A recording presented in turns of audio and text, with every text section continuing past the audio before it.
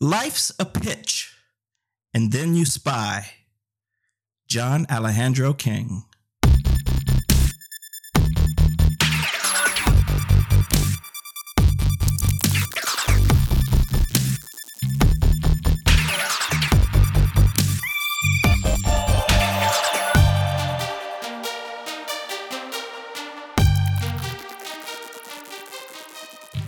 Hello, everybody. Welcome to another episode of Felonious Pundits.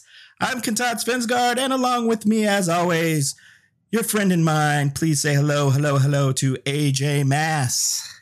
Why, hello yourself. It is so exciting to be here. We are just on a collision course with the season finale. We're just so close. I can taste it. Oh, my goodness, I'm excited.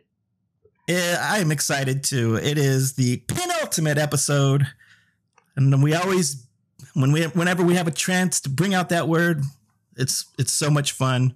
And here we are already. It seems so quick, AJ. Penultimate episode of Criminal Minds Season 1, episode number 21. This week's show is called Secrets and Lies. It was originally airing on May 3rd, 2006. Directed by Matt Earl Beasley and written by Helen's husband, Sir Simon Mirren, once again. All right, that may or may not be a fact, but it is Simon Mirren who wrote this week's episode. So why don't we just get into it? You know, people know what we're doing by now at this point. I didn't explain the show, I just realized. They know what we're doing. It's about criminal minds. That's all they need to know. Exactly. So this week we open our show at night and we zoom in what appears to be a port or a shipyard type of setting, hearing ship horns blowing in the night. We're told this is Baltimore, Maryland. Okay. We see a taxi cab pulling up to a quiet looking building. A woman gets out of the cab. She has two frightened looking children with her and a suitcase. There is ominous music playing, which ratchets up our tension, and we wonder what's going to happen to these people. The woman is clearly on the run from something or someone. She assures her kids everything is going to be okay. She has to meet a friend who's going to help them out. And then a car starts up and puts on its headlights and drives right toward them. The car stops and a man gets out and tells them they've got to move. They got to get out of there right now. The woman says he promised to protect her children. He says, that's what I'm doing. We got to move. So they get into the car and take off. And then we cut next to the man arriving at his apartment door without the woman and children. And he looks behind him as he unlocks his door. Unfortunately for him, somebody is already inside waiting for him and knocks him out as soon as he comes in. We cut to the man beaten and bloodied in a chair, and he is telling someone they'll never find her. Then he looks up and appears to recognize whoever he's talking to, and he says, I knew it had to be you. Then we cut to a little bit later. We see the man lifeless in a chair. He's zip tied to the chair. We see several people enter the room. We can't see any of their faces. They appear to be wearing government-looking suits, like they're government agents of some kind. They cut his body loose. Then they rearrange it so that it looks like the guy has shot himself. They shove a shotgun in his mouth, pull the trigger. So they're making it look like a suicide. They leave a brief little suicide note, which just says, I'm a patriot, long live freedom, God bless America. So it really says nothing. Yeah, but it's a really cool start to the show. It's fast paced. It's a lot of time advances. There's that nice little effect of, I knew it had to be you, which would be really cheesy in a different circumstance. But it's not like we know who he would be talking about anyway at this point. But a lot of shows do this where it's like, you cut to commercial. Like, okay, we understand here. He obviously doesn't have to say, James, I knew it had to be you, or Barbara. It's fine at this point. And a nice little gloved hand neck snap there to dispatch him, which is I like the gloved hand's nature too. So you don't really recognize whether it's a man's hands or a woman's hands. It keeps the mystery going. So I liked the pace and just drops you into this mystery. Like, we know, okay, we got to figure out who killed this guy and why. And what's up with this staging? I'm in. I'm hooked. Yep. It was frenetic and exciting. So we next cut to the frenetic and exciting BAU office. It is nighttime. Gideon is there. He walks into his office. He gets on the phone. He makes a call. He says, I see that the paper has reported the death of our mutual friend. I'll wait for your call. It's all very mysterious. He's sleeping in his chair. We cut to a little bit later, and he hears a noise and walks out into the main part of the office. There's a man in a suit, and he's looking at a board of BAUs detailing a recent case. And as Gideon walks in... Not just a recent case, our last episode, Charm and Harm. True. Charm and Harm. Timeline of this is a quick turnaround. It's like this all happened while Gideon was out of town, and he rides back in town. It's like, holy crap. Yes. And the man who's, I'm just going to say at this point, he's clearly a government agent of some kind as well. He's also saying, looking at that board and asking Gideon if he got the guy. And Gideon says, yeah, but only after he drowned 8 women. So this guy was a sick bastard. But Gideon says John Summers wasn't. And then he puts down the paper. Gideon says he was stressed, but not suicidal. Gideon signed off on him as fit for duty, which was kind of a surprising little revelation to me. Gideon is signing off on people. He's doing some psychological evaluations, apparently. He's got a profiling side hustle. Yeah. The man says, so you did? So he was? Gideon says, well, okay, so it wasn't suicide, right? And the man says, well, the papers say it was. Gideon, of course, is not fooled. The investigation was too messy. You made it look like suicide. The man says that the BAU office looks messy. He was just cleaning house. I was like, oh, wow, dissing the office. That wasn't uncalled for. Immediately setting up that this is a friendly rivalry. There's definitely some my unit's better than your unit. Right. So Gideon says, so why do you look like crap? And the man says Gideon knows him too well. He explains that it was only people in his unit that knew that John Summers was CIA. And his bosses believe someone on his team had Summers killed.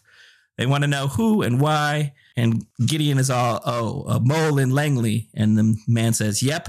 And this man, who we'll come to learn his last name is Hawk, says he's not high up enough on the food chain to dodge this bullet. So Gideon picks up the phone, starts to make calls, but the man stops him and says, hey, this is strictly in-house. Gideon says, well, then why don't you call Jack Bauer? No, he doesn't say that. Gideon says, do you want my help? And the man is like, of course I do. And Gideon says, well, then I need my team. And he picks his phone back up. Credits. Spoop, speep, spoop, speep. Oh, I'm sorry. Not 24. Criminal Minds, Criminal Minds, Criminal Minds, Criminal Minds. It's Criminal Minds. Nice. We come back, and there's an establishing shot of FBI headquarters in Quantico. And Gideon gives us our opening quote. Albert Einstein said, whoever sets himself up as judge in the field of truth and knowledge is shipwrecked by the laughter of the gods. I think that means this ain't going to be an easy one. We cut inside, and the elevator opens, and we see Reed, Garcia, and JJ getting off the elevator, along with what appears to be a CIA escort, which Garcia finds to be pretty strange. JJ is wondering what this is all about, and Reed says, considering it's 2 a.m., it's probably not good news. The team sets up in the roundtable room. Everyone is there. Hotch explains that the CIA's counterterrorism unit is on a mission to save one of their informants. They suspect one of their agents is a mole, and until their identity is discovered, they have locked down that unit. And Gideon says this gives them the opportunity to profile the unsub up close. Fair. Next, we see Gideon talking to a CIA flunky, tells him to go ahead, and the flunky talks into his watch and tells them to start the video. So apparently now the CIA is controlling all of the systems over at the FBI's office. They're controlling what can be shown, when it can be shown. Well, yeah, they're showing CIA documents and videos, and so they're controlling that. I do like the fact that he calls up a QuickTime video. Yes. I mean, I know the technology is going to get better, but it does take you back. Like, wow, man, remember QuickTime? So We see John Summers' photo, and Hotch explains that he was found tortured and murdered. The CIA made it look like a suicide. Morgan notes that the wounds are from 2 different angles and different heights. One of the wounds was left-handed. One of them was coming from someone that was right-handed. So it looks like maybe he was tortured by more than 2 people. Elle asks what Summers was working on. Hotch says Aliyah Nadir, she had been beaten and sexually assaulted by her husband, Hassan Nadir. And that's how she got flipped and agreed to help out the CIA. Nadir is a diplomat for the Saudi government. He's also a fundraiser for major terrorist organizations. So Aliyah gave Summers intelligence on the organizations that the CIA had never been able to crack before, that her husband had funneled money to. Hassan realized he had a leak, but not who it was. So for Aliyah's protection, Summers never revealed her identity to the CIA up until about 8 weeks ago. Then they arranged for papers for her, and Summers brought her to the U.S. about a month ago. And then they faked a car accident so that Hassan thought he had lost his entire family. Only the CIA knew that the accident was staged, but now Hassan has arrived in Washington this week. Only someone apparently in the CIA unit could have given Hassan the information about his family. So now he's here looking for them. And Morgan asks the usual question from BIU, well, why us? Morgan don't ever want to get involved if he doesn't have to, but he wants to know. He wants to know what the motivation is. It's like, so this is a CIA case, and y'all CIA. Exactly. Please, can you finish the sentence for me? That makes sense. So Gideon says, this is where he drops the bombshell, that over the years he's been conducting psychological evaluations on every field agent in that particular unit. And Garcia's like, you worked for the CIA? But Gideon says, not officially. Hotch says, if they stop this mission, even for a second, it's possible Aliyah and her children are dead. And then we cut to what looks to me like the inside of maybe a storage container. And Aliyah is telling her kids everything is going to be okay. He's going to come back for them. Spoiler alert, he will not. Yes.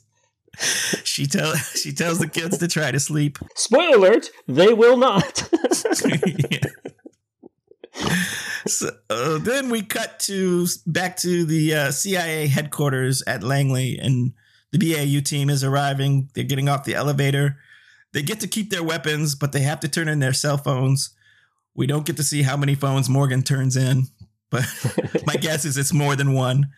I do like they have some really cool X-ray technology here. The fast forward, we see all the flip phones and stuff that they're using in regular usage, but the CIA's got this voodoo technology. It's like, we can see what you digested 3 hours ago on this thing. Yep, and they spot Hotch with his 2 guns. Reed has his gun. Even Reed has his gun on him. Morgan points out that this unsub is going to know that he's been cornered, so they're going to stay armed. They're not going to give up their guns. The team does get awkward stares from all the CIA agents as they walk in, and eventually the man from before, Agent Hawk, walks over to them to greet them. Hotch starts to introduce himself, but Hawk says, I know who you are, you and your team. And he introduces his top team members if they need any help. You've got Gina Sanchez. She's the Associate Director of Field Operations. You've got Kruger Spence, Assistant Director of Operations. And then you have his second in command, Olivia Hopkins. As they walk away, Hotch says to Gideon, you never mentioned Bruno Hawk. And Gideon says, well, you never asked. And Hotch wonders how long he's unofficially worked for the CIA. Gideon says, long enough to know what we're dealing with. Yeah, I do like the fact that they've introduced a rogues gallery of suspects here. It's like, the story at this point is, hey, there's a mole here. Hi, look at all the suspects. Thank you. Let's move on with the show. We do cut back to the BAU office, and apparently JJ and Garcia were not allowed to go with the team to Langley, and they're being escorted by some CIA agents into Garcia's office. She's wondering why they can't be with the rest of the team, and the CIA agent tells Garcia that her name is on a list.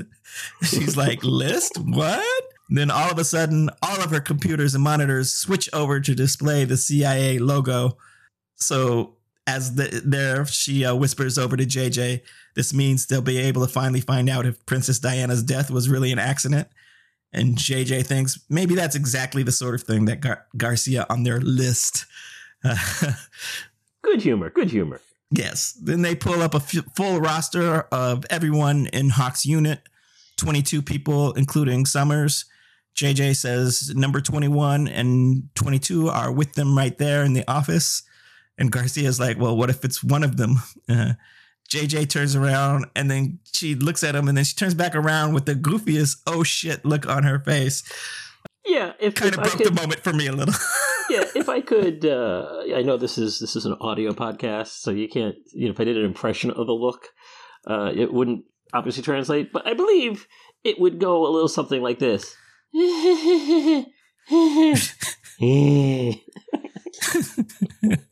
Yeah.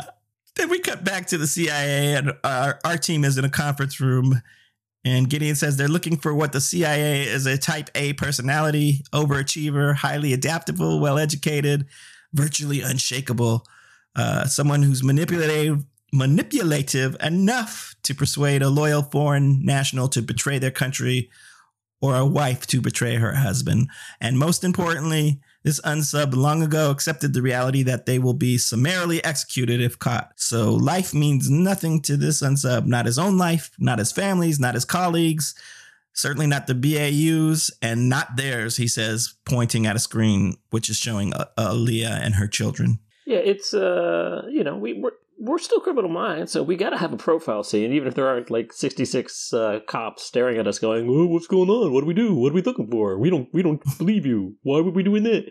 I mean, at least he's got a receptive audience here, which is why probably this is the fastest profiling scene ever. Yeah, exactly. I don't even think you're getting any questions from Al at this point. No, not yet. Yeah.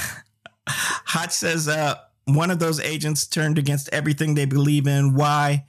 Morgan says maybe it's about ideology. Hotch says they need to find the stressor, the major event that caused them to turn. Thanks for explaining it. Gideon says that the intelligence community has a mantra which says to increase the parameter of the paranoia of your enemy. And right now we're the enemy. So whatever you see, whatever you're told, please trust nobody but me. Garcia, I guess, is on the computer this whole time, and she chimes in, Gideon, you're going to want to take a look at this surveillance video. So they play it, and it happens to be a video of Gideon in a garage meeting with Summers, getting ready to do an evaluation, apparently. Hotch asks him when this was, and Gideon says about 3 days before he died. Yeah, I just like the whole Gideon thing, like, trust no one but me, the guy who didn't tell you that I was working for the CIA for all these years, and the guy who's just about to appear on a tape that I didn't tell you that I actually met with the guy, even though I had a feeling this videotape was going to come out. Trust me! Yes. So Summers is talking to Gideon, and he's telling him that he's wondering who called this meeting, and Gideon says, does it matter? And Summers tells him every detail matters. Then he says it can only be one of 4 people. Whoever requested this wanted more than just an evaluation from you. So they pause the video and Morgan asks if Gideon knew that they were filming him. And Gideon said he assumed that they were. And Reed says taking in all the factors discussed, age, rank, field status, and you eliminate all the non-field agents. And they have about 16 candidates for their unsub, who again are all in this unit. Gideon says we have to assume that the mole has an exit strategy, and Hotch says only now we're blocking the exit, and the only way out is through us. I do find it a little weird that, Garcia had already narrowed it down to 22. And like, after hearing this, I've narrowed it down to 16. Like, that's such great progress. That's not narrowing it down at that point. How about, hey, what 4 people could he be talking about? That would be what my intention is there. It seemed a little weird that, like, it could only be one of 4 people, and I'm going to do the opposite of what he believes and just subtract 4 from the 20. I don't know. I just don't get it. Yeah. We next cut back from a break, AJ, and Agent Hawk is announcing to his unit that they all know why BAU is there. They have their job. We have ours. We're down to the wire on this. Aaliyah Nadir risked everything. Now she and her children deserve their fullest attention. So everyone sets off to work, and we see Gina Sanchez heading toward the BAU team. She says, Agent Gideon, and he says, it's good to see her again. She accuses him of lying. She says, your evaluation took me out of the field. And he says he simply wrote the truth. You're highly intelligent. You're impossibly strong-willed. There's going to come a time when you can't follow orders. She says, well, it hasn't happened yet. And Gideon says, it will. And she tells him he's wrong, and she stomps off. Yeah, I just think she's upset she didn't get to be in the huddle when Chief Hawks told them all to focus. One team, Wildcats, go! she was somewhere else. I think that scene was a little bit important to just establish that, we know that we have a mole, but we're going to still continue, because I thought it was kind of strange that they would still continue to be working if they know they have a mole, but they established that if they don't, then that maybe something will happen to Aaliyah, and they're going to have to work during this. And, I mean, let's be honest here. Is it possible that they don't have a mole? I mean, what if they're just wrong? I mean, clearly we know that the BAU could be wrong and the CIA can be wrong, so the important thing is we got to find Aaliyah and the kids. So yeah, right. let's focus on that. Let's, I know they're going to be accusing each and every one of us of major crimes and treason, which possibly could subject us to death sentences. But hey, let's look for this woman. We've got jobs to do. Yeah. So after his little confrontation with Sanchez, Gideon walks back over to Hotch and Agent Hawk. He explains they're looking for the extreme event that the stressor that the agent who tipped off Hassan may have had, whatever the stressor was. Hawk is like, these agents are trained to cope with extreme events. And Gideon says, well, whatever turned this agent, you can't train for. So Hawk says, well, they're welcome to everything he has. Every op they've ever done is on file. And Hotch asks, well, what about the ones that aren't on file? Like the wiretaps at the Saudi embassy? Hawk just kind of laughs that off, says they don't even exist. And Hotch asks him how long his department has been running operations in Riyadh. Hawk says that they have a declared presence there, monitoring U.S. interests. And he says if that's all, he's got an informant he's got to go save. Yeah, it's like, I don't know what you're talking about, and even if I did know what you were talking about, what you're talking about, you ain't getting. So back off, buddy. It's nice that everybody in this unit is going to be confrontational with the BAU. So it's just like, trust nobody here. Like they're not your friends, and no one's going to come up to you and go, psst, he's the mole. Exactly. So Morgan calls Gideon and Hotch over to take another look at the surveillance video. And he points out that there's a woman sitting in the passenger seat of the car. And of course, unlikely as it is, they're able to zoom in, change the angle of the picture, enhance it. Elle says, well, that looks a lot like Aaliyah. And also her kids are in the photo, so it's probably a good guess. Hotch asks, why would he leave them in the car? Unless maybe he knew he was being videotaped. And then they go back to the video to the part where it says it can only be one of 4 people. And they pause it again. And Gideon says, well, that's not true. Anyone in the division could have insisted on an evaluation. Why did he narrow it down to 4? Morgan says that he knew Hassan had come to the U.S. because he found out his wife was alive. And he knew someone in his agency was working for Hassan. So if they don't discover who the mole is before they find her, she and those kids are dead. Yeah, thanks for stating the stakes that we already figured out, the stakes. I mean, we get it. We get it. Just in case we forgot. Yeah. Gideon asks Garcia how many agents in this unit were actually in Saudi monitoring U.S. interests. That's strange. You said he asked Garcia. Are you sure he didn't just go, Siri, how many agents were in Saudi Arabia? That's basically Garcia, how many? It speaks into the air. Garcia. Playing the role of Siri this week is Penelope Garcia. So Garcia does her clickety-clacking, and she says there are 4 agents that were monitoring U.S. interests, and we can see the names on her screen. It's Bruno Hawks himself, number 1, and It happens to be everybody else we met in the earlier scene. Olivia Hopkins, Gina Sanchez, and Kruger Spence. Send in the usual suspects. Yes. So clearly at this point, nobody else in the unit matters. This is who we have to focus on. No, at this point, everybody else in the unit has now become furniture. And we'll see a prime example of that later in the episode. Stick a pin in that. Yes. So Gideon tells Garcia just to keep watching the tape. And then he says John Summers would have only trusted seasoned agents, which is why in this unit there's only 4. So he guessed that had to be one of his 4 bosses. That was probably the mole. Morgan says that before he put her in for Aaliyah's extraction, he wanted to know which one not to ask about, obviously, because then she's going to get killed. Exactly. You don't want to say, hey, you, Molly Mole. Can you watch her? Oh, yeah. I'll watch her. I'll take care of her.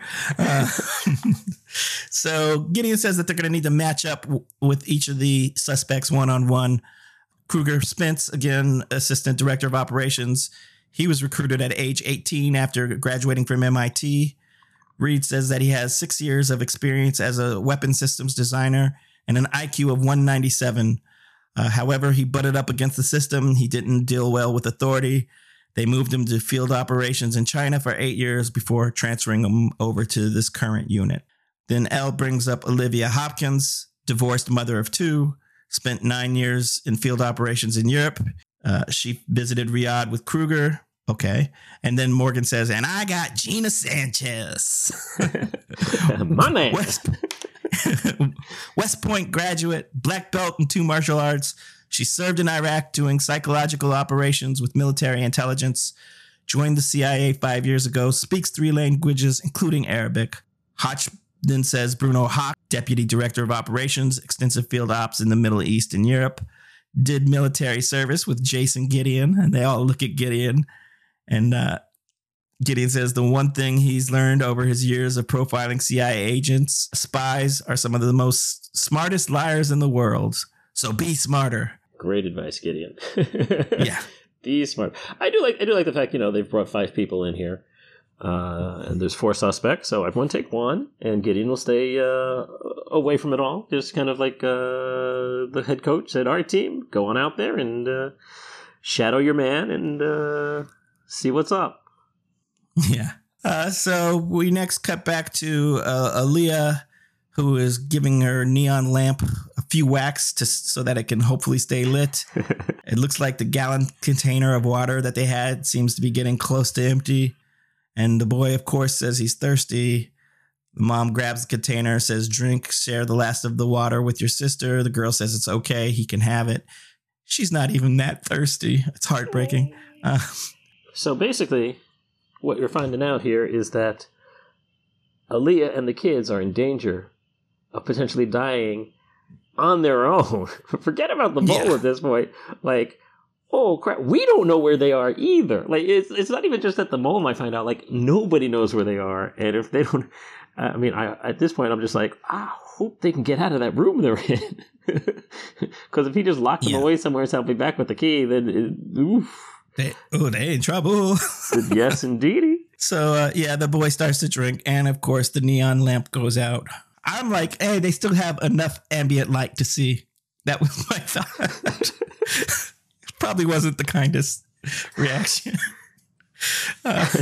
Hey, if the youngest dies, at least there's some nutrition for the next couple of days. They really need to. Is that what you were thinking, Todd? Not at all. Not at all.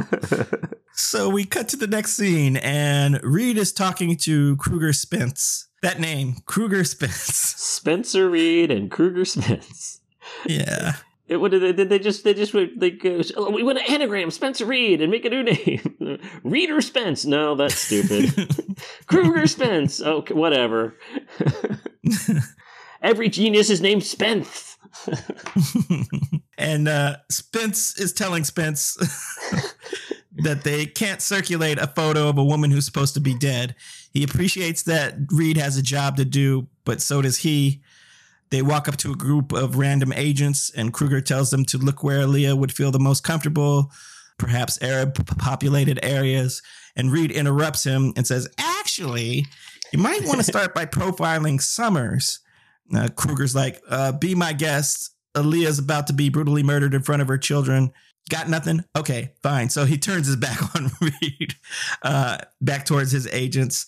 Starts talking about, all right, let's start putting some teams together. But then Reed chimes in again. You know, Summers was obsessed with his own security. He didn't care about money or possessions or family. All he cared about was his job. He was a classic control freak, a meticulous paranoid. And then Kruger actually starts to look thoughtful, and he says, a loner who chose to live outside the community. Reed says, yes, in an environment that he can control. And Kruger says, all right, so he would have placed Aaliyah outside the community in an environment that only he could control and have access to. Kruger turns back to his team. All right, new idea. Search around Summers' apartment. Let's look at industrial sites, storage spaces, warehouses, which I'm like, yeah, that's it. And then he turns back to Reed and actually says, hey, that's good. Thanks. Yeah, and the look on Reed's face says it all here. It's like, okay, but I think Kruger might be the mole, so I think I just helped the mole. And I'm not supposed to help the mole, but I am supposed to help find her. So did I do a good thing, or did I not do a good thing? Oh, he is in such a catch-22 at this point. And his face basically goes, ay, ay, ay, ay. Oh, gosh. We'll see if I can work that in a third time. Okay. It may happen. That's comedy, you know. Rule of threes. We cut to Morgan. He's talking to Gina Sanchez, and she's telling him she couldn't stand a job where she just had to sit and talk to people all day. And Morgan's like, I get my fair share of action. And Gina Sanchez is like, I'm sure you do. She says she has something that he might find interesting. And she's got what looks like maybe Google Earth on her screen, a big picture of the Earth. She talks to the person next to her. I think she calls her Joystick. Yeah. Is that her nickname? Okay, Joystick. She says, hey, Joystick, come around 30 degrees. Go to 15 by 13 north and then zoom in 2 miles. Joystick does this. And Morgan is looking at it at the screen. And he's like, wait a minute. Hey, that looks like my neighborhood. Wait a minute. That is my neighborhood. That's my house. That's my bike. She zooms onto his house and says, you have a dog. And there's like, you see a thermal image. I'm going to call it a thermal image. I don't know what technology they're using. I would call that a heat signature on a thermal image, yeah. Of a dog in Morgan's house. And Morgan, I love his demeanor here because he's just laughing. He's not like, what are you doing invading my privacy? No, he's just like laughing, chuckling. Yeah, I got a dog. That's Clooney. Of course, his dog is named Clooney. I just thought that was a hilarious detail. I mean, I'm not going to put this into the predictions, but exactly how many times do you think we're going to hear about Clooney from this point forward? I didn't know Morgan has a dog. I watched this show a million times. Like, Morgan's got a dog? Clooney. Apparently Morgan got home, saw that Clooney had been on the couch, and immediately took him to the shelter. I was going to say, I'm just mad that we learned Clooney's name before we learned Hodgson's name. Surprisingly enough, also Clooney. So Morgan then says, okay, so you know where I live. I like that. Player. Then he... I mean, you know, Morgan don't care if she's the mole at this point. Yeah, exactly. Then he does switch it up a little bit. He says, oh, so you also knew where Summers lived. And she says, well, that's her job. And then he sort of comes in on her. He's like, it's your job to make it look like a suicide? You stood over the dead body of a friend and a colleague. You stuck a shotgun in his mouth and you pulled the trigger. And she's just like, yep. Yep. Morgan is like, well, that must take a psychological toll. And she says, look, let's get one thing clear. We all write a letter just like the one Summers wrote. And Morgan says, a suicide note? That doesn't mess with your mind just a little bit? she says she's not disillusioned or confused about what she is, what she does, or what she has done. Morgan says, someone here is. Why else would they rat out their own people? And Gina says, well, you'll just have to ask them. And she walks away, and Morgan follows after her. Yeah, I like the fact that, you picked up, obviously, it's obvious the tone change, but I just like, it's just Morgan is just, he's good at his job. Morgan is probably the best of these agents, and he's just like, yeah, all right, yeah, flirty, all a cover for just let me get as much information out of her this way, and then when, okay, now go in for the strike. I'm a cobra. Yes. Yeah, and he was very effective there, and as he walks away, he's walking past Elle, and they do a nice little thing where he walks, and then the focus shifts onto Elle of the camera, and she's talking to Olivia Hopkins. She's saying, Elle go to Elle. Elle go to Elle. Yeah. First thing she says, so men suck, don't they? Yeah. FBI looks a lot like the CIA, looks a lot like the FBI. A real boys club. Must be really tough being a woman here. And Olivia has spent like 2 seconds with Elle, and already she's annoyed.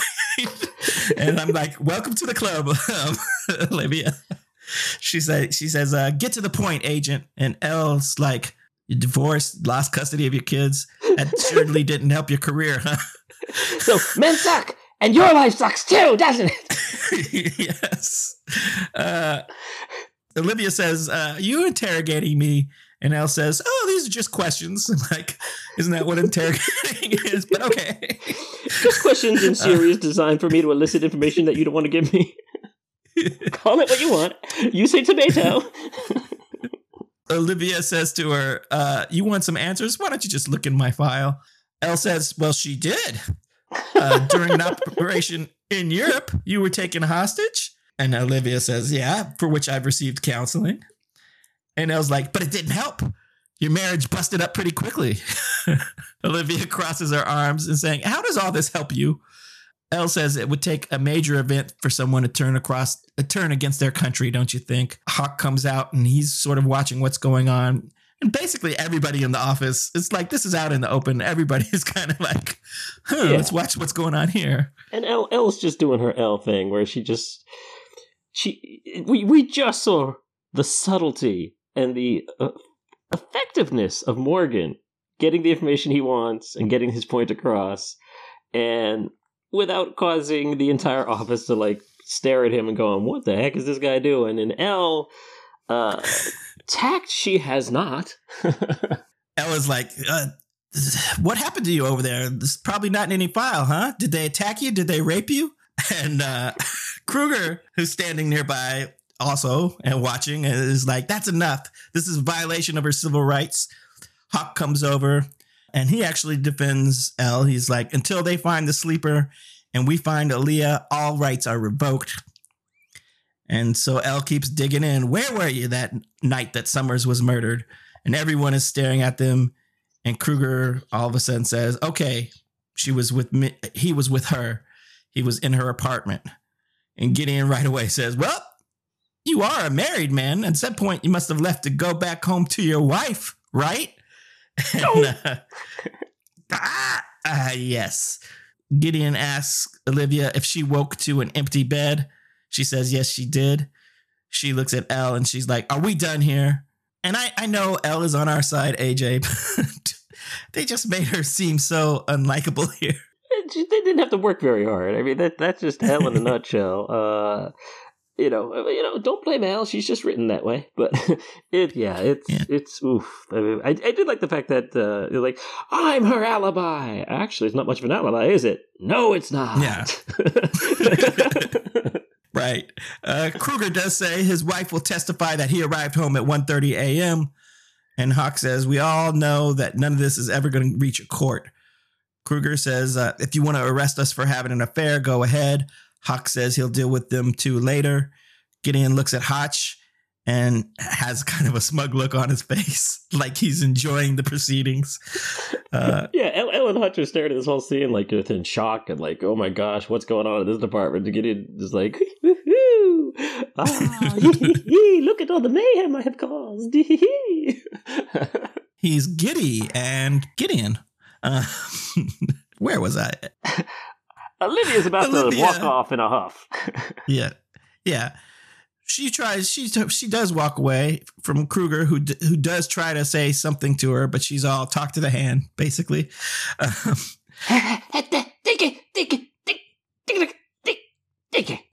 Don't help. Yeah, exactly. Don't help. Then she walks into apparently like a back room or an office, and we followed her, so I guess something important is about to happen. She goes to her private terminal for money, shows what she wants it to show. And I like that she talks out what she's typing so that we can all hear Riyadh 2003. Even though nobody's in that area with her that we know of. We see her all of a sudden from the point of view camera. So, whenever I see that point of view camera on Criminal Minds, I'm like, oh, that's bad news for whoever we're seeing the point of view of. 9 times out of 10, you are correct. Yes. So, yeah, Olivia's there doing her own version of clickety clack. She pulls up some information on her screen, looks at it, and she seems to be pretty distraught at whatever she's seeing. And then there's some closed circuit TVs above her computer monitors, 4 of them, and they all turn to snow. Informer, see that Miss Navi I'm gonna blame. I lick it boom boom down. Oh, not that snow. Not that snow. Oh no, but she does. She does know who turned Informer at this point. One can assume. Good catch. Good reference. Olivia looks up, but it's just in time to see the gloved hands reach out toward her, snap her neck, and we hear a brief scream from her. It looks like it's over for Olivia. We come back from what looked like it was a commercial break, and Elle is walking with Gideon. She says she saw all the CCTV monitors were down, and Olivia hadn't come back, so she went looking for her. They open the office where Olivia's body is, and she's just laying there face down on top of the computer keyboard. Gideon asks Elle if any of the other agents have seen the body yet, and Elle shakes her head. And Gideon says, good, we can use this to our advantage. Get the others. I'm just impressed it didn't take Elle 3 hours to report it to Gideon. We know how she likes to do these things. Oh, yeah. By the way, Olivia. Dead. By the way, Olivia's dead. Her body's in the back room. It would coincide with the snow, but, whatever. I don't know. Did you need to know that? So next we cut to Hawk entering the conference room. He wants to know what's going on. Kruger comes in and asks what they're doing there. Sanchez is there as well, and the rest of the BAU team. And Kruger is like, you're pulling us away from our assignments. There's a woman out here whose life depends on us. Gina is the one who notices that Olivia is gone and asks where she is. Hawk lets them know, comes right out and says it. Olivia Hopkins was murdered 10 minutes ago. Her neck was snapped. Gideon says, just like John Summers. Kruger doesn't really believe it at first. He's kind of scoffing and asks what they're talking about. And Sanchez and Hawk just looked shocked at the news. Kruger is like, you're lying. Where is she? Look, people just don't get murdered inside of the CIA. True. I'm going to say that's probably a very valid statement. This is not a common occurrence. Hawk says that he realizes the enormity of this situation, but Hassan Nadir is still out there looking to kill his wife, and he needs every agent on this. Sanchez leaves, followed by Kruger. Hawk walks out the other door, and Gideon follows him. And he asks Hawk, what does he think it would take for someone to betray their country? Hawk says if he knew that, Gideon wouldn't be there. Or is this the part where he profiles him? And Gideon says he's done that for over 20 years and for free. Hawk smiles and asks Gideon what he's come up with. Gideon says, well, you don't smile as much as you used to, but the Rogaine's working. Damn. Hawk says Gideon needs to quit his day job. Gideon says you strived your entire life just to seek the approval of your father. Wait, what? Was my thought right there. Again, 20 years worth of profiling. That is not something he pulls out of the hat. He knows them very well. Right. He says, obsessively, you tried not to make the same mistakes that he made, and the emotional cost wipes the smile off your face.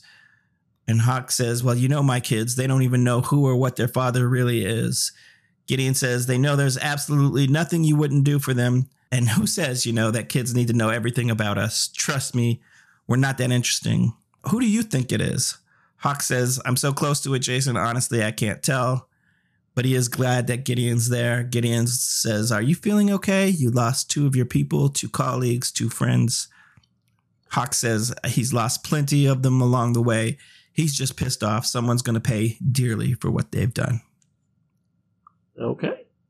I mean, I do like when Gideon really just gets down and becomes human for a few minutes, and guys known for 20 years. Maybe not friends per se, but they're certainly they've known each other a long time, and this was a very natural conversation between 2 people who've known each other a long time. I thought the writing on this was pretty good. Next, we cut to Sanchez walking with Hotch and Morgan. She's saying, you lined us all up to see how we'd react to Olivia's death. So what did you see? Hotch They're all pretty smart, aren't they, though? They know what's going on. None of them are fooled by this tactic. Like, oh, okay, I got you. Yeah, right. Yeah. Hotch says you stared straight at Kruger like you were trying to deflect the blame on someone else. And Sanchez just says, look, we're wasting precious time that Aaliyah doesn't have. Unless you got something useful to ask me, we're trying to save some lives, okay? And Morgan just says, well, so are we. Sanchez's phone rings. She picks it up, says, patch it through. And then she looks at them and says, it's for you. And she gets up and leaves. And it's Garcia and JJ. That virus that knocked out the CCTV? It was downloaded into the system 3 weeks ago. And then Morgan asks, by who? We cut to Kruger talking to Reed and Elle. He's saying just because he lied about Olivia doesn't make him the mole. Morgan enters and says, no, but the virus that took out the CCTV monitors does. Originated from your computer. Which basically means it was uploaded into the system, wasn't it? Yeah. Not downloaded into the system. I mean, Garcia would make a mistake like that, but that's not, that's the writers. That's not her. Yeah, exactly. I'm just saying, it sounds like an upload, not a download. Good point. So Kruger's like, well, whoever put that in my computer is trying to frame me. Morgan says Olivia didn't find what she was looking for. You know why? Because all your files had been erased. Kruger says, do you really think if I was the mole, I would keep files that would incriminate me? Those files were erased to make me look guilty. Which is a weird statement. It's like all your files were erased. Do you think if I was the mole, all my files would be there? No, they'd be erased. Damn it. Yeah. He gets to the point eventually, like they're trying to frame me and make it look like there's something to hide, but it just comes across wrong there. Yeah. We do hear a phone ring, and then for some reason, like from across the office, I don't know why JJ and Elle are just calling Sanchez, but right. they've called her again. Well, they've taken an overview of the facility and like, where would Morgan be? By Sanchez. Yeah, he'd be hanging out with Sanchez. Trust me. So Sanchez yells out, "Hey, Morgan, your girlfriend's back!" So he gets to a computer and says, "It's Morgan. Go ahead, Garcia." Garcia says the virus left a back door into the CIA mainframe, and she sort of used it to find out who ordered John Summers' psych eval with Gideon. They ask her who it was. Turns out it was John Summers himself. Dum. Well, we'll have to find out what that means. Sounds unusual to me. Yes.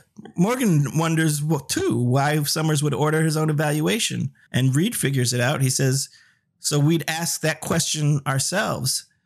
Guys, we've missed something on the surveillance tape. And Morgan says we better figure out what it was before Hassan's friend in here beats us to it. So next, AJ, we check back in with Aaliyah and her kids. And she's telling them that she needs to go find them some water. Obviously, they don't want her to go. And she says, look, if Mr. Summers comes back before I do, and I'm just like, no. But she says, if Mr. Summers comes back before I do, you tell him he's got to wait for me. Do not come looking for mommy. No matter what happens, you're safe here. Promise me, do not leave here. They promise her, and she gives them what looks to me like a last look before she turns around and leaves. Yeah, they you can sugarcoat things to your kids all you want, but they know the score. They've already in their heads are like, yeah, Mrs. Summers ain't coming back, Mom. That ain't happening. And quite frankly, we don't think you're coming back either. we're gonna give you 16 hours, and then we out of here. So we do cut back to the team, and they're looking once more at the surveillance video. And Summers is in the middle of speaking, and he's saying, presidents come, presidents go. One thing that always remains, the people that run those presidents. And Gideon looks at him and says, people like you? And Summers says, me? No, I'm just an expendable pawn. But I got wise to their game. And Gideon asks, what game? Summers says, battleship. I'm the ship at sea. They try to sink me. And Gideon asks how he copes. And he says, compartmentalization. Separate and seal every aspect of my life. If one part of the whole is compromised, the rest of the whole remains intact. I stay afloat. And Gideon says, well, what about a direct hit? And Summers says, well, then I have a box that I put really important things in. A sort of insurance policy. Gideon says, against what? Summers says, sudden death. Which I think might have been a better episode title, by the way. Sudden death. Well, considering that they don't actually say secrets and lies at any point during this episode, which, again, 2 in a row now that they don't say the title, but like, come on, man. You're right. That would have been a much better title. I wish they would name these things based on quotes on the regular, but they just, especially when there's things that are sitting out there, you know? So he says it's to keep them safe from those who appear to be friends. So Hotch is like, well, he was trying to tell you about the mole. And Morgan says, if they were following Summers, how come they don't know where Summers put Aaliyah? And Gideon says, you couldn't follow Summers through a desert. He was that good. And Hotch figured it out. He says, well, so they followed you. Morgan says, well, then Summers must have known that they would be filming him. Gideon says, they always are. So smile. You're on CIA camera. Hotch then asks Garcia to run the tape again. And Garcia and JJ are there talking about everything they just saw. And they realize that Summers was trying to tell Gideon how to find Aaliyah. JJ says Summers' cover in Saudi was for a shipping company. And Garcia says, well, how about a shipping container? That's a big box. So she starts to clacketing. And JJ says the only shipping port is near Summers' apartment in Baltimore is north up the I-95 from Langley. And we cut to Hotch, who was saying, Garcia, I love you. And I'm like, what about JJ, Mr. Hotchner? But yeah, okay. JJ didn't want to figure this thing out. Again, JJ is the best person on this team, the only one who does the actual detective work. She's always on the ball. Why waste her away in media? Why?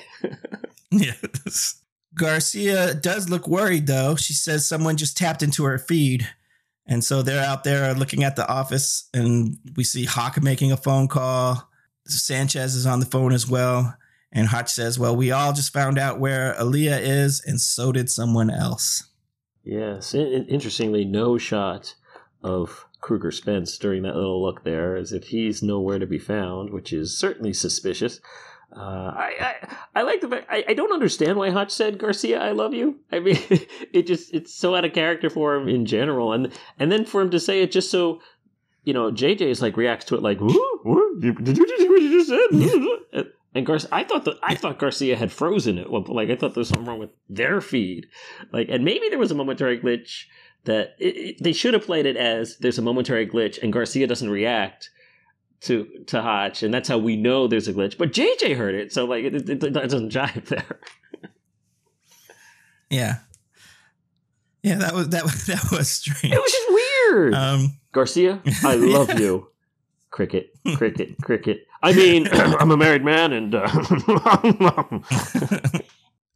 yeah, maybe he's just trying to do like that Morgan type of patter, and it just doesn't come out. Maybe he's just awkward with it. Yeah, maybe it's like, this is why I don't smile.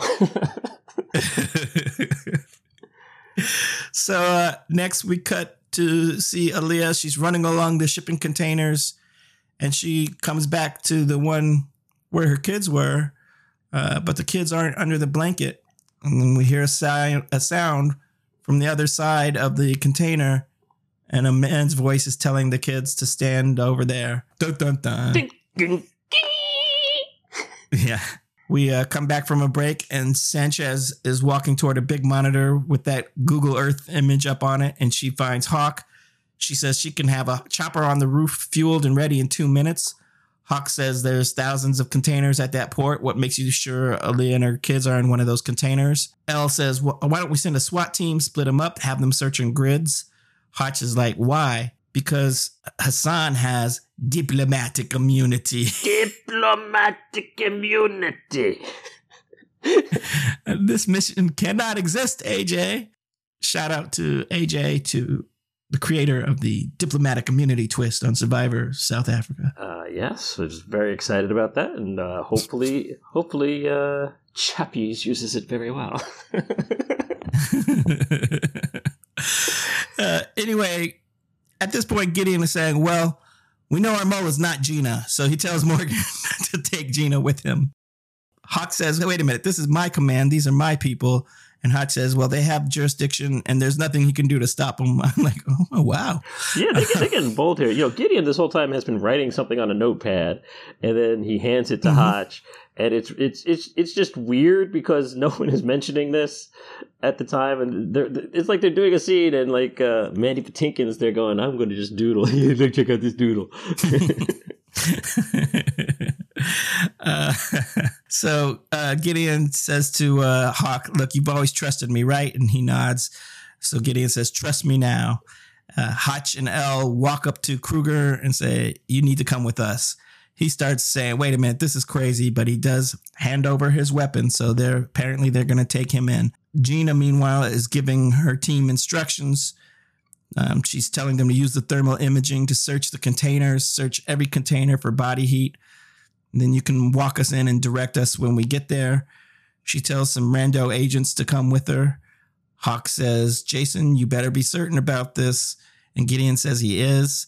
And Hawk says, well, convince me. And Gideon says, well, we see it all the time in suspects who kill their loved ones. They immediately try to shift the focus away from themselves. Reed says, Kruger betrayed his wife. He betrayed Olivia. And after all that betrayal, betraying his country was easy. And then they look at the big monitor zooming into the Baltimore port. And meanwhile, Reed goes over to Joystick and he's like, excuse me a second, and sort of kicks her out of the chair. Furniture. They're just furniture at this point.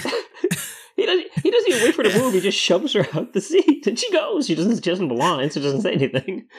Just, jeez, Louise. They didn't want to pay poor Joystick for speaking.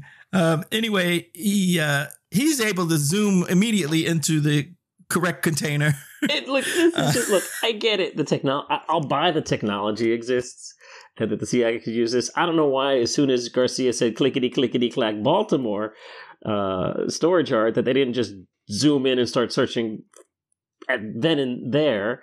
But certainly, there's no way Reed, who probably never played video games as a kid, let's be honest. There is no way he controls this joystick instantly to go and zip, zip, zip, zip, there, that one right there. It's just silly. Yeah. But they do note the number of people that the thermal image is showing them, and they realize maybe they're too late because it looks like Hassan beat us to him. We cut to the container. Aaliyah saying, don't hurt them. Don't hurt the kids. It was me. It was all my fault. And Hassan is like, hurt them? I buried them. I buried you. He holds up his hand and says, look at this, pointing at his wedding ring. You see, you betrayed me. You took my children away from me. Why? She says, do what you want to me. All of a sudden, we do hear the sound of a helicopter closing in. We cut back to the CIA, and Hawk is saying that Gina and Morgan will arrive in 3 minutes. Hotch walks up to the window of the office and shares a meaningful look with Gideon, and Gideon doesn't look happy. We cut back to the port. Gina and Morgan and the other CIA agents are on the ground. We cut to the container, and Hassan looks up again at the light from the copter, then points his gun at the kids and starts saying, don't make me do this. What did you tell them? What did you tell them? Don't make me do this. We cut back to the interrogation of Kruger. who says, "Can't you people see what's going on? All this was part of their plan, and now Hassan is going to kill Aaliyah." Hotch holds up the paper in front of him, says, "This is our one and only offer." Elle says, "Consider it carefully before you respond." So Hotch is holding up the little notepad paper in front of Kruger's face, who reads what's ever on there. And then he says, "This is some kind of trick. If it is, he's not buying it. You're going to have to do better than that. I'm not the mole." Cut back to the port. Morgan and Gina are just kind of running around in circles with their guns drawn. Morgan asks Reed for help. Give them something, anything. And Reed says, 100 meters southwest of your current location. Morgan says, "Let's go." And they take off running. All right, several things here. Let's pause for a second. First of all, I'm going to say, as horrible a person as Hassan Nadir is, I kind of understand why he's angry. I'm not condoning anything he did or is about to do, but he has a right to be angry. Like, you faked my kid's death. That's not cool. Like, so the anger part, I'm cool with. Totally there. Pointing a gun at your children, that certainly crosses a line. And again, Reed is directing them. I don't buy that Reed is this good. And he's actually not good, because when he does pull out a little bit, you see that there's not a direct line between where they are and the entrance. They got to kind of like go around a corner. It's like, he should say, "Hey, two bins down, make a right, and it'll be right there." Not, "It's 100 meters southwest and you got it." Like, it's not as the crow flies. They can't walk through the bins. You're a smart kid. Figure this out. I will say, though, that this is cutting back and forth. It's all very fast-paced and exciting, but to watch. But well, it's tough. Right, and they go there, and they go there, and they go there, and they go there. Yeah, obviously we're not going to like time it out perfectly, and the explanation takes longer than the shot sometimes. But yeah. Absolutely. It's intense. Are they going to get there in time? Is Hassan going to pull the trigger? Are we going to, open the door and, hear a shot? What's going to happen? Tell me, Kentad. Let's cut back to Langley. Hawk is, Hawk is saying that we can't arrest him. This is still a CI matter. You must know that. Gideon asks him how he would explain it to the Saudi government. Hawk says, "Explain what? This whole thing isn't happening." Gideon says, "Let's just get Aaliyah and her children back alive. We'll worry about Hassan's life after that." Yeah, Hawks is, I get that he's the head of the CIA and he's used to like doing whatever the heck he wants and there are no repercussions. But this whole, what? Nothing's happening. Look, it's happening. You may cover it up later. Granted, you have that power. And I know what he means is, we're not going to tell the Saudi government anything because we're going to deny that this incident ever happened. But in the moment, it's happening. They have a decision to make. No, there's nobody here. Aaliyah, who's she? Yeah. We do cut back to the port, and Reed is telling Morgan now that the container they want is right in front of them. And Gideon says, "Make the arrests. Morgan, this is FBI jurisdiction. You're in charge." So they find the container, and we see that inside Hassan is holding a gun to Aaliyah's head. And Gideon is like, "Easy, easy, easy." That made me laugh. No sudden movements. They open the container. Morgan says, "FBI, let the woman go. Put the gun down." Hassan looks at them. He lets Aaliyah go. He puts down the gun. He says, "Diplomatic immunity, my friend." Morgan says, "You got it wrong, my friend. This container hasn't passed through customs yet. So officially, we're not on U.S. soil. Summers was a smart man." That is a very cool twist. I wish that had been the whole linchpin to the whole situation here. As like, "Oh, we can arrest you, and we will, because you're not in the United States." That would have been very, very cool. It really just is a way to push the situation in a different direction. I get it because they didn't take him out of the bin. He's suddenly on U.S. soil at that point, so it's weird. Yeah.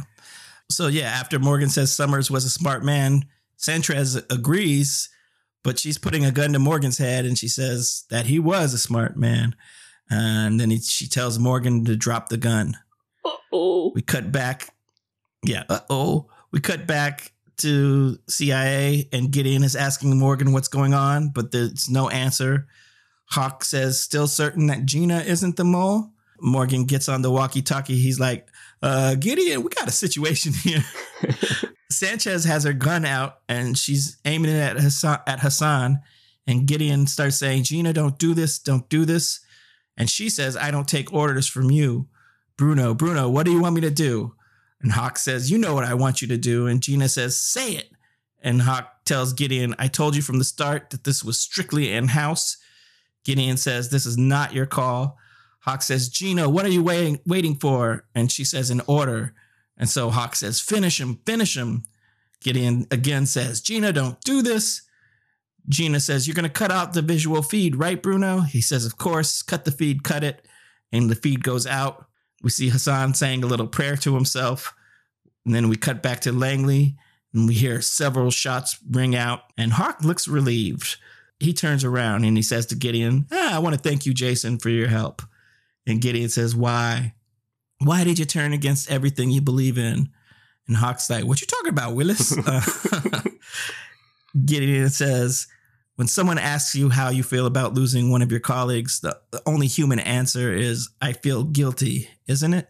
I don't know if that's the only answer, but certainly it's not, well, I'm just going to get the guy and I'm going to make sure that whoever did it gets killed. I mean, that's right. A bit of a weird response to it. Show a little like, these two people are dead.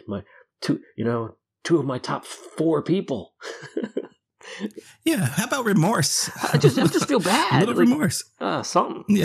By the way, before we get to this next little point here, because the whole linchpin of the situation, we're gonna see the note in a second. But every time they cut the feeds, they go back to this like 9 TV screen thing going on there, this jumbo television, and President Bush has been talking this entire time, from the time they got there till now. So, I mean, I get that it's video on a loop, but how long has President Bush been talking? Because allegedly, it's everything else is like put up like, oh, this is a live shot from somewhere. It's like, has he been talking for that long? Really? Man, President Bush never shut up. Yeah, he was doing his thing. President Bush was. I thought it was maybe some of the 9/11 footage, to be honest with you. Like, for some reason, they were just showing that on a loop. It's possible, but it's a loop thing that's like, come on, this is supposed to be the CIA. It's supposed to be like, even there's like different footage of him, like saying, oh, we always have an eye on the president, I would buy. Like, but just like, no, just not him at a lectern talking over and over and over again with the exact same shot that starts at the exact same point each time is a little silly. Right. Anywho, Hawk says, so you brilliantly deduced already that Kruger Spence is the guilty one. So Elle comes up and she hands them the offer note that they showed to Kruger, and it actually says, we know it's not you. Bruno is the mole. So let's think about that for a second there. That's the piece of paper that Gideon handed to Hotch, who read it and then set the plan in motion. So Hotch gets it up from Gideon and goes, we know it's not you. Hawks is the mole. Of course you know it's not me. Like, wait. It's just a little weird. I get that, Hotch will figure out, oh, the important part here is, Bruno is the mole is the important part here. But still, it's like, right. Oh, I know that means I'm going to have to take Kruger to the next room and show it to Kruger. And what? Weird. Yeah. There's like a gap somewhere in there. Yeah. It's effective. Instructions. It's effective as a storytelling shortcut now. But when you think on it, it doesn't really make a lot of sense. Anyway, Hawk is he's very arrogant, and he's saying, you guys are being ridiculous. This is absurd. And Gideon says, the only thing that's absurd is your arrogance. You thought you could get away with this. You believe you could get away with this. And Hawk says, unfortunately, with Hassan now dead, you have no proof. I'm afraid that the shields are quite operational. Your poor friends. We cut back to the containers, and we see a very much alive Hassan being arrested. Aaliyah appears to be well, and Sanchez is apologizing to Morgan, but she had to know if she was right. And Morgan asks her how she knew it was Bruno, and she says, because Gideon believed in her, and there isn't any reason in the world to kill a man who knows as much as Hassan does. And Morgan says, except one. And Gina says, yeah, the same one that made Bruno and Hassan kill Summers. self-preservation. Morgan says it looks like Gideon was right, and Gina agrees. Not only that, but he was right that she was going to... It was only a matter of time before she betrayed a direct order in the field. Which she did. Mm-hmm. It's almost like Gideon is like the Oracle. Where like, early in the episode goes, you will betray an order in the field. It's like, I'll never do such a thing. Oh, but you will. But I won't, but you will. Like, God damn it, I betrayed an order in the field. How did he know? Yeah. We then cut back to Reed, and he's at Langley, and he's informing them all. Hassan is alive and well. He's en route. And that's all the proof they'll need. So now Hawk finally looks distraught. He tells Gideon that he's a fool if he thinks they're going to put him in prison with all that he knows. Elle asks him why he had to kill Olivia, and Gideon says economics. Olivia was looking into his financial records when he snapped her neck, and Elle says, "Oh, she knew your dirty little secret."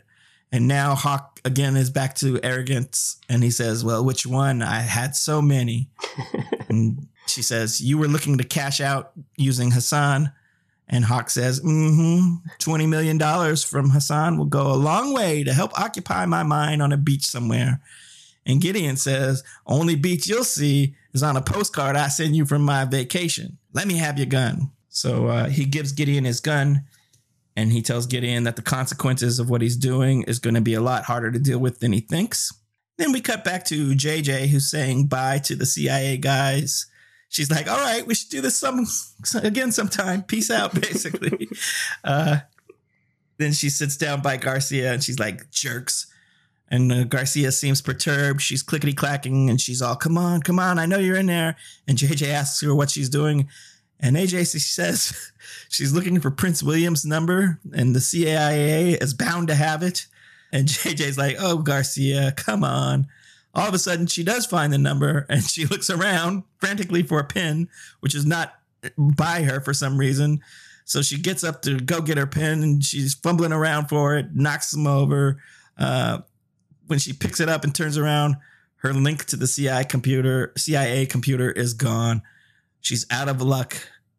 And JJ's like, oh, too bad. And Garcia says, sleep well, sweet prince. And JJ's like, good night, you crazy person. That was a fun little... It's fun, and it's fine that it's in character that, Garcia would be like this whimsical kind of Anglophile, that all tracks, and JJ's reactions are really good, and their interaction is great.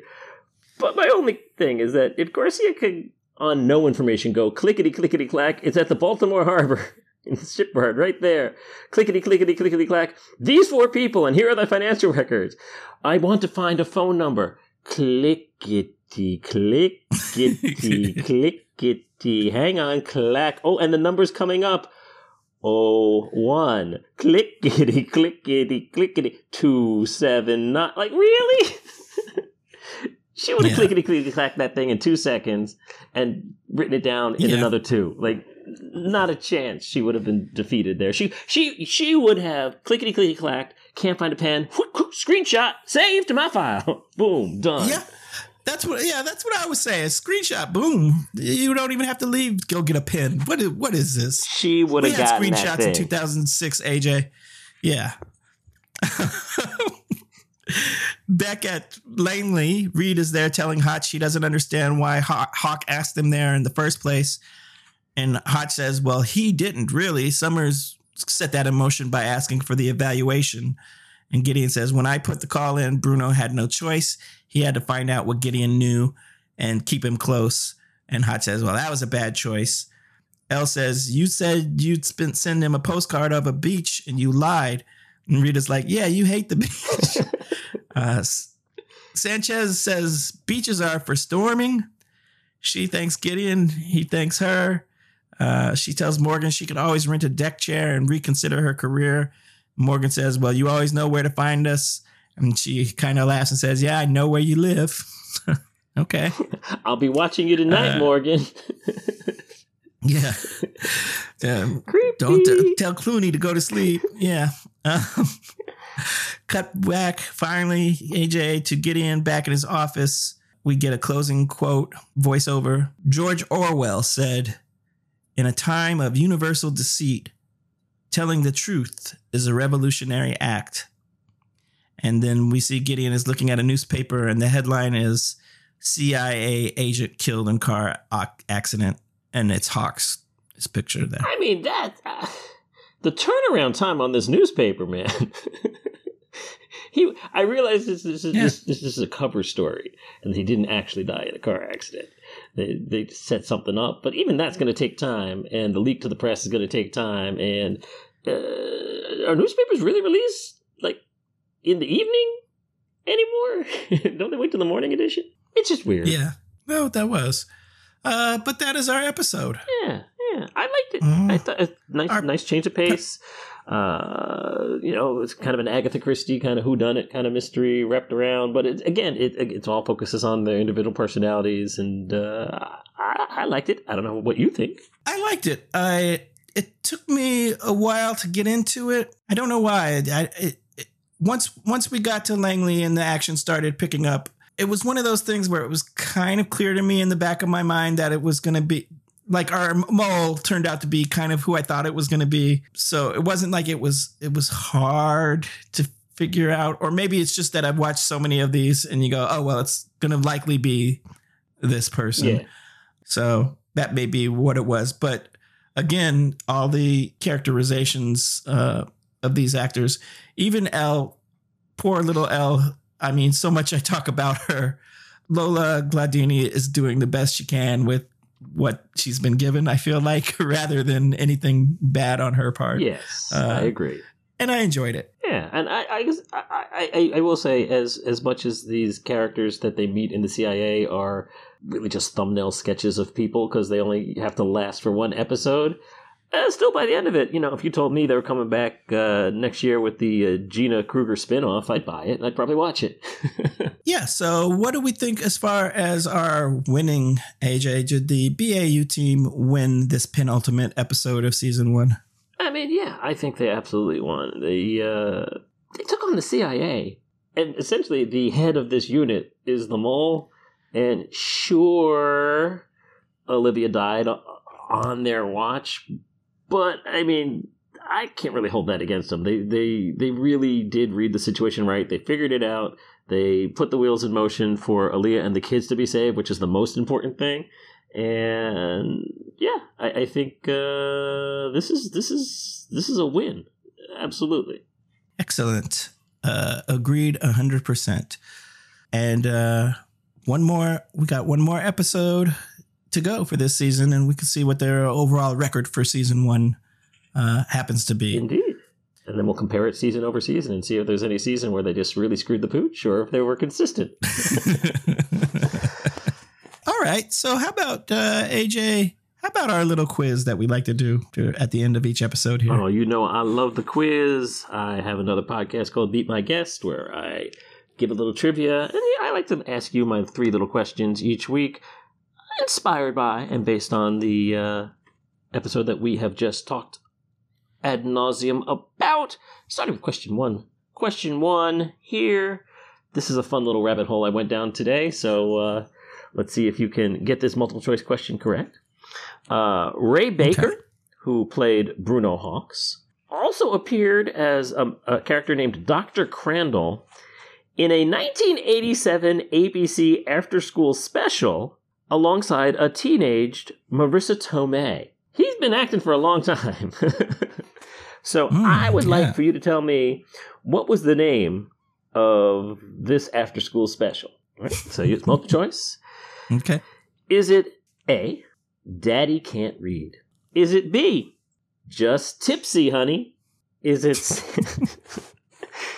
C, My Daddy Can't Be Crazy? Can he? Or is it D, Supermom's Daughter? Yeah, I have no clue. I don't remember any of these for good reason, probably. But I think I'm going to go with C. My Daddy Can't Be Crazy, can he? Well, he can be crazy, and you're crazy for picking that one. That is not correct. All 4 of these, by the way, are, in fact, titles of after-school specials. I did not make these up. These were all from a 2-year span. Oh, man. Yes. So Daddy can't read, he might be crazy, and Mommy's a little tipsy. But this was an episode called Super Mom's Daughter. Yes, Marissa Tomei is a teen girl whose mother wants her to follow in her footsteps and become a reporter, but she just wants to go to art school. Maybe have some kids. Oh, boy. Oh, man. I miss those after-school specials. I really don't. I don't know if I don't know if I ever watched one, but I like to say I gotta that. say, reading like all the descriptions for all of these just made me laugh out loud. They're atrocious. Delightfully so. All right, can't give you that one, but let's see if you can get back on the horse with this one. This one is not a multiple choice. This is a straight give me the answer if you can. What artist heroically recorded a song called The Secret Life of Arabia in 1977 with the help of Brian Eno? Because there's no I in team. I feel like you've given me a clue here. There's no I in team. Perhaps I've given you several clues. Secretly, Brian Eno. There's so many clues, but no answers coming to my head. What artist? I have no idea. And what year did we say? 1977, The Secret Life of Arabia. Secret Life of Arabia. 1977. Dang it, AJ. I'm going to have a bad week with this quiz. I can tell already. I will say Chic. Chic? Oh, that's an excellent guess. I like that. Secret Life of Arabia, Chic. Sure. But no. I said he heroically recorded it because the album was called Heroes. This was the final track on that album.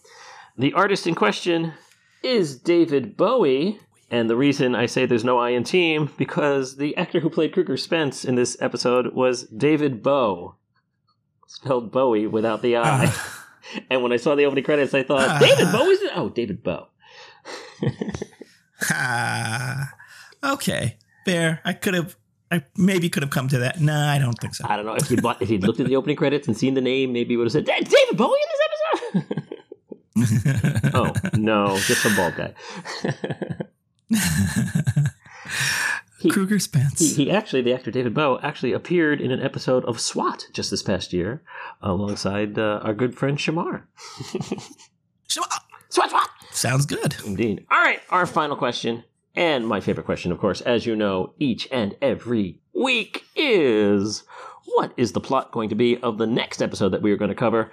And next week will be Criminal Minds, Season 1, Episode 22, the season finale, pew, pew, pew, pew, pew. Entitled The Fisher King, Part 1. The Fisher King, Part 1. Which of these is the plot? Is it A homeless man breaks into rich people's homes to sleep and kill as he searches in vain for the Holy Grail? Is it a B?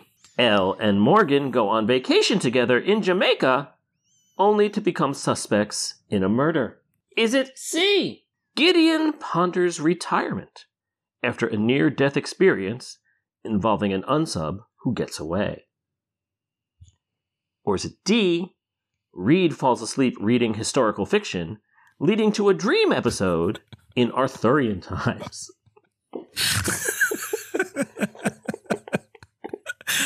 Oh, man, I'm hoping for D. Really hoping for D. I don't think Criminal Minds is quite there yet, though. I could be wrong, but I don't think it's quite there yet. I don't know. I'm going to go with